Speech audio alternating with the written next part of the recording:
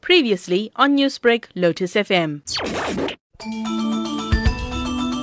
COVID-19 pandemic dashboard.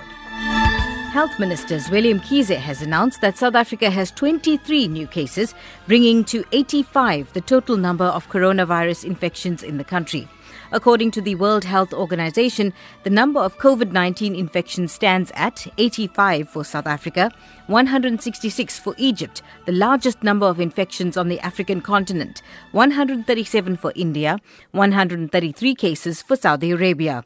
The top three countries with the most number of infections are China, 82,007 cases, Italy, 27,980 cases, the Islamic Republic of Iran, 16,169 cases.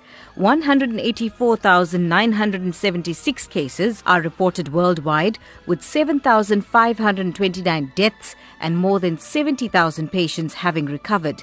Reinfections have not been recorded. And those statistics supplied by the World Health Organization on this day, the 18th of March 2020.